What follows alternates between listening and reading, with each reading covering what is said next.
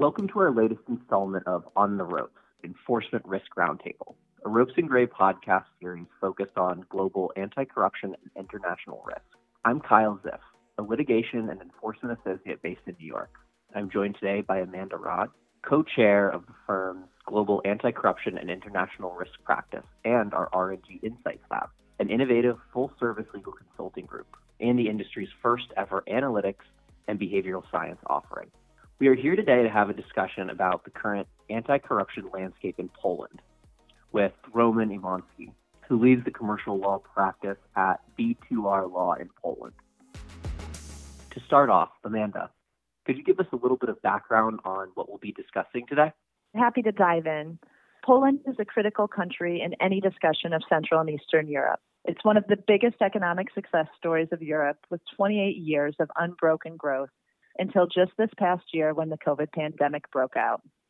That includes the financial crisis in 2008 and 2009, when it was the only economy in the entire European Union to avoid a recession during that time.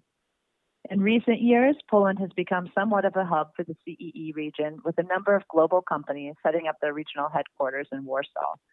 So a lot of this economic success has been attributed to a relatively stable and reliable legal system, which allows for a predictable business market and environment. Now, some of this stability has recently come into question due to a rise in populism and certain controversies regarding judicial reforms and the rule of law in Poland. And in our conversation today, we're going to try to unpack some of the modern pressures that a business faces from an anti-corruption and international risk standpoint arising out of some of those recent political events. Great. So, Amanda, you mentioned some recent controversies about judicial reforms. Why don't we start a bit with that? Sure, I could jump in here. I think we can all agree that any anti-corruption efforts require a judiciary that enjoys independence from government officials. In 2015, the Law and Justice Party that came to power in Poland based on a campaign stating the need for social and governmental reforms. Some of the most controversial reforms pertain to the judiciary. The controversial reforms have resulted in a vehement conflict between the current government on the one hand and the European Commission, along with the vast majority of legal practitioners in Poland on the other hand. One of the reasons for the reform was to allegedly increase the efficiency of the judicial system in Poland. Recent data that just came up this last week proves that, in fact, the result is quite the opposite. Proceedings in Poland, on average, are nearly twice as long over the span of the last 5 years. In order to give an example of the efforts made by the current ruling government in order to purge the judiciary, the PiS party tried to lower the age of retirement for both Supreme Court justices and ordinary court justices, but at the same time allowed the Polish president, who is also from the ruling government, to grant 5-year extensions to those of his liking. The European Court of Justice ruled this illegal in 2019 and resulted in the Polish government backtracking on this new law. Another reform was that judges could be investigated and sanctioned for their court rulings, for criticizing the reform itself, or even for submitting questions to the European Court of Justice based on EU law. The disciplinary hearing and procedures for the judges would be conducted by other judges specifically selected by the Parliament in a new disciplinary chamber of the Supreme Court. The European Commission criticized this reform as an attack on judicial independence and brought legal action against Poland in October 2019. The European Court of Justice granted interim measures that resulted in the suspension of the disciplinary chamber of the Supreme Court. However, both the judges appointed by the ruling government and the government itself are currently ignoring these interim measures. As a result, just the week prior to this one, the European Commission lodged yet another set of proceedings with the European Court of Justice, also seeking further interim measures aimed at preventing the aggravation of serious and irreparable harm inflicted to judicial independence. Yet another reform included allowing Parliament to make political appointments to the National Council of the Judiciary, the KRS, which is the public body responsible for appointing judges. These infringements have also caused the EU to trigger Article 7 of the Treaty of the European Union, proceedings against Poland for undermining the rule of law. In sum, the changes that have been imposed by the ruling government in Poland are an attempt to try to exert political control over the judiciary and other institutional bodies, thus undermining the principles of democracy and the rule of law, both key to EU membership. Thanks, Roman. This is all very interesting from an anti-corruption and international risk perspective. The EU's concerns with these policy changes seems to be that these reforms may be breaking down the barriers for corruption. What this means for the investors that companies conducting business in Poland and their employees might be more incentivized to simply align with the ruling party for potential business benefits. Without the proper controls within a business, such as regular anti-corruption training for employees, oversight of employee expenses, this could easily lead to potential corruption-related misconduct in a large organization. More importantly, given that these risks are countrywide, it means that these same potential risks may exist for business partners, which of course means you really need to focus on robust due diligence procedures when you're engaging with any business partner as well. Right.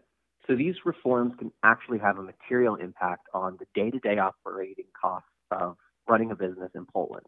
Taking a step back, though, has this really changed the process from what a business should have been doing in the first place? That is, Poland has for many years before any of these recent reforms had laws in place against bribery and influence peddling.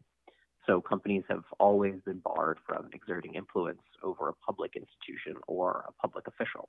It's a good question, and it's certainly true that global businesses should always develop and maintain robust internal procedures and controls. But I think the key point here is not that these things are illegal, but that the recent political developments may have made it more likely for corporations to face these risks. And with the higher risk, companies really need to dedicate more resources for identifying these potential problems and combating them. I agree. The more the judiciary gets politicized, the higher the risk that corruption starts to gain greater footing in Poland once again.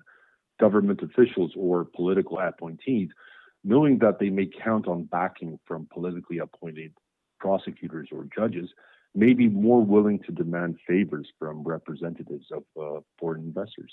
Importantly, in addition to judicial reform, the current government has increased the role of state companies in key industry sectors such as banking, insurance, petrochemicals, energy. This means that there is also much more potential exposure to the government and government-related entities for companies doing business in Poland, now further adding to this at risk. That all makes sense. Looking to the future, Roman, how have you seen these disputes regarding judicial reforms between the EU and the government panning out? A positive scenario foresees the EU institution effectively cracking down on these undemocratic reforms, thus forcing the current government to adjust course. Maybe political change in Poland down the road will lead to an abandonment of these illiberal reforms. A much less favorable scenario sees the Polish government's conflict with the EU escalating, the ruling party ignoring European Court of Justice rulings, and taking over even greater control over the judiciary. Though support for EU membership remains relatively high in Poland, hence a Polexit similar to Brexit is hopefully not a threat for now, but Poland may fade away to the fringe of the EU, similarly as in the case with Hungary, thus hampering further development and putting legal stability at risk. In either case, it is advisable that investors follow these developments closely.